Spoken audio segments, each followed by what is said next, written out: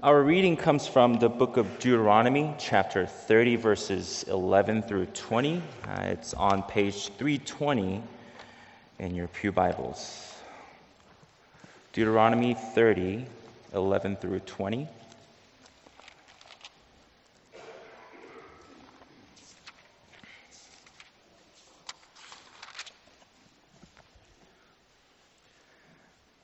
Now, what I'm commanding you today is not too difficult for you or beyond your reach.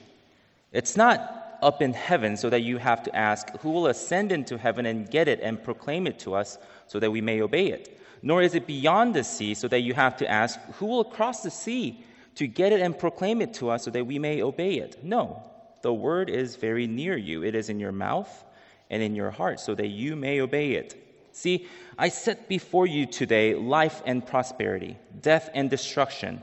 For I command you today to love the Lord your God, to walk in his ways, and to keep his commands, decrees, and laws. Then you will live and increase, and the Lord your God will bless you in the land that you're entering to possess. But if your heart turns away, and you're not obedient, and if you're drawn away to bow down to other gods and worship them, I declare you this day, that you will certainly be destroyed. You will not live long in the land you are crossing the Jordan to enter and possess. This day I call heaven and earth as witnesses against you, that I have set before you life and death, blessings and curses. Now choose life, so that you and your children may live, and that you may love the Lord your God, listen to his voice, and hold fast to him. For the Lord is your life, and he will give you many years in the land he swore to give to your fathers, Abraham, Isaac, and Jacob. This is word of the Lord. As Peter just mentioned, we've been exploring what it means to be an intergenerational community through the sermon series called A Community of Faith and Truth. Last week, we looked at the third, the most seasoned generation, and today we are looking at the least seasoned generation. And again, we haven't forgotten about the second generation. I'm actually part of that generation, and we'll come back to that next week. During his sermon last week, Pastor Peter talked about a TikTok video that highlighted some of the differences between these generations. In the video, he saw a baby boomer working really hard in the afternoon on Friday, while a millennial was looking at her watch, wondering what in the world she was still doing at work at 4 p.m. on Friday, right? And then the video showed a Gen Zer, rather her empty desk with a sign that read, "Out for the day," right? That was humorous enough, but to me, the real humor was the fact that Peter watched a TikTok video. And he actually used it in a sermon. I mean, this man doesn't just talk about being intergenerational, he actually lives it out, right? One of the common criticisms of the first generation, the first-3rd, is that they have no work ethic. Right? If you're a part of the second or the third generation, you cannot imagine that a worker would just take a day off, right? No work ethic. But if you're part of the first generation, that has nothing to do with work ethic. The way you see it, in order for you to be the best employee, best worker you can be, you first need to take care of yourselves. If you're part of that first generation, what you cannot understand is that anybody or somebody would force themselves to work extra on Friday instead of taking care of themselves. My point is that all three generations see this video and see it as a criticism of a different generation. But in reality, we should see the video as an acknowledgement that all different generations have different ways of understanding the world. If we are trying to create a harmonious intergenerational community, the first step ought to be acknowledging that our brothers and sisters from the first-3rd have their own unique way of understanding the world. That has to be the starting point. So what is this unique way of the first-3rd? To answer that question, we first need to consider the time and the contemporary cultural shifts that have shaped their worldview. And many books have been written on this topic, and almost all of them point to Charles Taylor's A Secular Age as the starting point, as a helpful resource for understanding the time and the cultural shifts that have shaped the worldview of the First-3rd. And in his seminal book, Taylor argues that we live in an age that he calls an age of authenticity. And by authenticity, he means that as a meaning-making creature, a modern person looks inwardly to oneself as a source of meaning.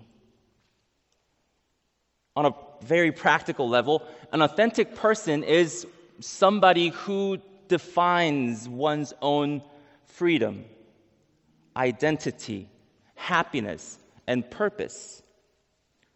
Think about your favorite Disney song, right? I like those Disney movies just as much as the next person, but when we consider those Disney movie songs from the last 3 decades, like Let It Go from Frozen, or Reflection from Mulan. By the way, this is Asian month. Yay. Also, I Am Moana from that movie called Moana, right? When we listen to the words, we discover that all these songs touch on the common theme of not conforming to any ideas in order to be authentic selves and find their own happiness. Taylor's concept is not unique to the First-3rd. This authenticity is not unique to the First-3rd, but it is more widespread among that generation. Shaped by the age of authenticity, our brothers and sisters from the First-3rd tend to seek meaning from within. To the First-3rd, any societal or cultural expectations and norms are just an oppressive force standing in the way of discovering one's true authentic selves. In this age of authenticity, conformity is the arch enemy of human flourishing. Now, against that cultural and societal backdrop, consider what the Bible teaches. Namely, it's called to Christ-likeness. In Romans 8:29, Paul says, God predestined us to be what? Conformed to the image of the Son. Even our reading this morning, Deuteronomy 30, 11 through 20, this passage seems to be at odds with the contemporary focus of inward-looking authenticity. Words like commands, obedience, decrees, and laws, those words make our passage sound demanding. And its either-or structure might sound confining or even oppressive to some people today. In other words, our scripture reading from Deuteronomy epitomizes a type of religious conformity that a modern person is supposed to avoid and escape. I go to the Saturday men's Bible study group here, and we've been studying the book called The Radical Discipleship by John Stott.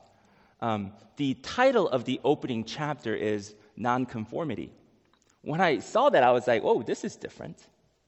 So I started reading, and it became very clear that the idea of nonconformity came straight from Romans 12:2, where it says, do not conform to this world, but be transformed by the renewing of your minds.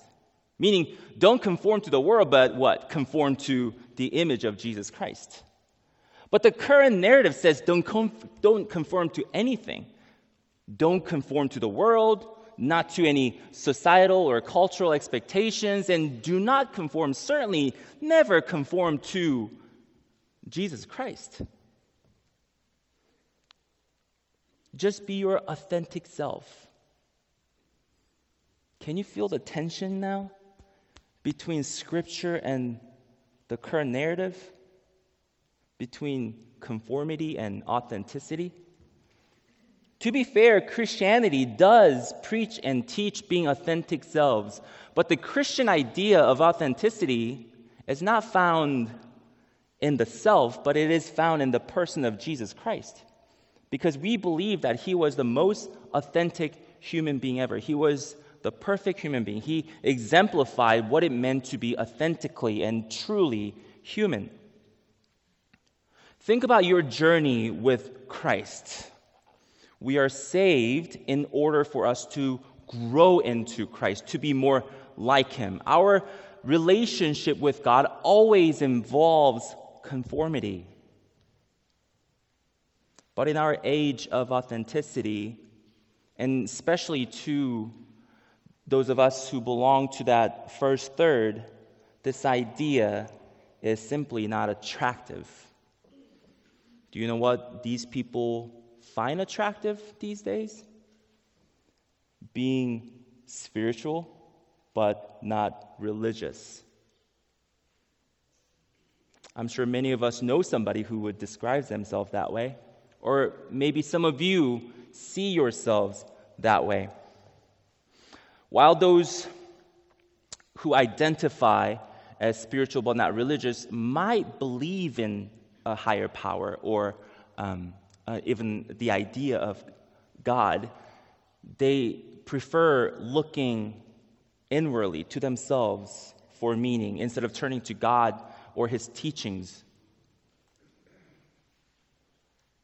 You might say that it's a nicer way of rejecting any sort of religious teachings. It's a statement of nonconformity. Recently, I attended a birthday dinner with about 8 people, most of whom I was meeting for the first time. And for some reason, the conversation became about this thing called paganism. And I was like, whoa, that's interesting, right? Naturally, that piqued my interest, so I started listening. I learned that paganism is a popular spiritual movement that involves the practice of manifestation, the idea that you can think your dreams into reality. And according to this practice, there are 2 types of spirits in this world. There are spirits that help you to create this desired reality. They are called good spirits. And there are bad spirits who oppose your dreams or hate on you or stand in the way of that dream becoming a reality. Those are bad spirits. Can you recognize the inward-looking, self-determining nature of this modern paganism? At its core is, again, nonconformity. The age of authenticity teaches us not to conform to anything, because in this age, higher powers, spirits, forces, even God are supposed to conform to our human desires. Unfortunately, in some Christian circles and churches, people preach and teach that if you think it, God will make that happen for you, which to me seems very contradictory to the idea of following not our will, but God's will. We must recognize that this shift is sweeping through our culture and society like wildfire. And there's no guarantee that in this age of authenticity, all of us, and especially those of us who belong to the first-3rd, will not be fed this misleading information on social media or in our peer circles. So what do we do? What can the church do to teach and preach being conformed to the image of the Son to a generation that does not like conformity, that sees conformity as the arch enemy of human flourishing? And more importantly, if you're part of that generation, if you're part of the first-3rd, how do you respond to the Christian emphasis on conformity? And what kind of contributions can you make to create this harmonious intergenerational community? As I continue to work with the first-3rd at this church, those are some of the questions that keep running through my head. And the most useful resource on this topic for me has been the Bible. More than Charles Taylor's A Secular Age or any fancy books on faith formation or youth ministry, the Bible has been the most helpful. And this passage that we read this morning, I find particularly resourceful because it's been very eye-opening to me in that it challenges the common notion of conformity. It challenges the way we think about conformity. When we say conformity, we tend to think what? Indoctrination, blind obedience, and rules to follow. And the passage does demand all of those things. But we need to also read our scripture reading in the context of Deuteronomy. After the 40-year journey through the wilderness, the nation of Israel has finally arrived at the plains of Moab. They can see the promised land from where they are. They're ready to enter the land, but their leader, Moses, cannot. So he gives his farewell sermon, and that's the book of Deuteronomy. Our reading from Deuteronomy 30 is his climactic conclusion. But we need to note that before this conclusion, before Moses calls Israel to conform to the Word of God, he spends 28 chapters laying out why they should do so. I have set before you life and death. Now choose life. He's not simply indoctrinating them or calling them to blind obedience. No, he has done his utmost work to ensure that these people understand why they need to choose God. And that's this idea of choosing God is not an impossible task. Sisters and brothers, one thing that we haven't done well as a church over the years is that we haven't done a good job laying out why we should conform. We have spent a considerable amount of time and energy telling people, especially our young people, to follow X, Y, and Z. Do this and do that. But we haven't spent the same amount on making sure that they understand not just what to follow, what to conform to, but why they need to conform. For example, parents, do you spend your Sunday morning telling your children to just hurry up and get ready for church, or do you explain to them why they need to go to church, why it is important to go to church, therefore hurry up and get ready? Right? I mean, we need to tell them, but do we do a good job explaining why they need to do certain things? Because Moses' command here follows that thorough explanation. It's not just a command, it's a persuasive appeal to the people based on solid reasoning and evidence. Moses does not tell Israel to conform. He doesn't just tell Israel to conform, he also shows why they need to conform. Likewise, Jesus did not just tell the world that he was the Son of God, the anointed Savior of the world. He also showed them that he was. I mean, the Roman centurion saw the death of Jesus Christ on the cross and he said, what? Surely he was the Son of God. Thomas saw the marks on Jesus' hands and said, what? My Lord, my God. Likewise, the church cannot just be telling things. We need to show and tell, because that's what the body of Christ is called to do. We need to display. We need to explain why we need to conform to the Word of God. And that will create an environment where genuine intergenerational interactions and conversations can take place, where the second and the third thirds invite the first third to ask questions about the faith and even challenge some of those practices and beliefs that we hold. And we need to remind ourselves that challenging is not necessarily a bad thing. It often prompts us to ask why we believe in the things we believe in and why we do the things that we do as Christians. It leads to sharpening, enriching, and refining our faith. Ask any youth group leaders or Sunday school teachers whether they have received some questions from the First-3rd that eventually led to their personal growth. I have. Historically, those questions have also been the catalyst for the church becoming a more faithful bride. If it weren't for those brave Christians, both black and white, challenging the traditional understanding of the Bible, we might still have slavery in this country.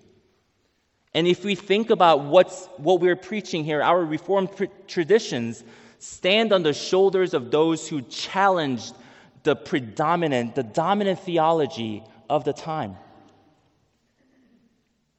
In this age of authenticity, those challenging questions might just do the work, inviting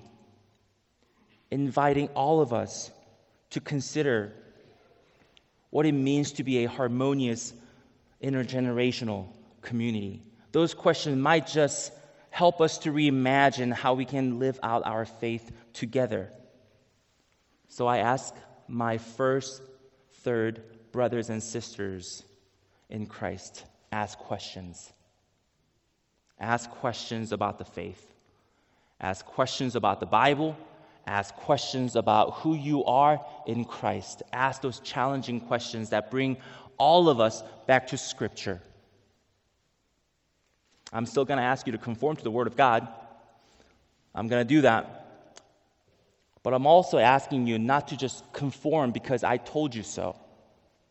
Don't conform because your pastors, your elders, your teachers, or your parents tell you to conform. Conform because you have read the Bible and examined the choices clearly set out before you. Choose to conform to the Word of God because you understand that this is the way of life. It is not an easy path. Moses reminds us of that. But it's also not beyond our reach. The Word is near us, and it is within our grasp and capability. In fact, when Moses said these words, he could not have possibly imagined how near the Word of God would be to the people of God. Today, the Word is not just near us, it's in us. Because the incarnate Word of God came into the world in Jesus Christ, and He now dwells in us in His Spirit. And that Spirit enables and helps us to reach our final predestined reality. Not just as individuals, but as a community. We together are being transformed into the image of Jesus Christ, who is perfectly, authentically, and truly human. Moses reminds us in verse 20 that the Lord Jesus, our incarnate Word, is our life. And conforming to His image is not a grave impediment standing in the way of human flourishing. No. It is the only way to experience life to the fullest. So I ask you one more time, choose life by choosing to follow Christ. And as you do so, know that the rest of us are here to help you. You don't have to struggle by yourself. Let us come alongside of you.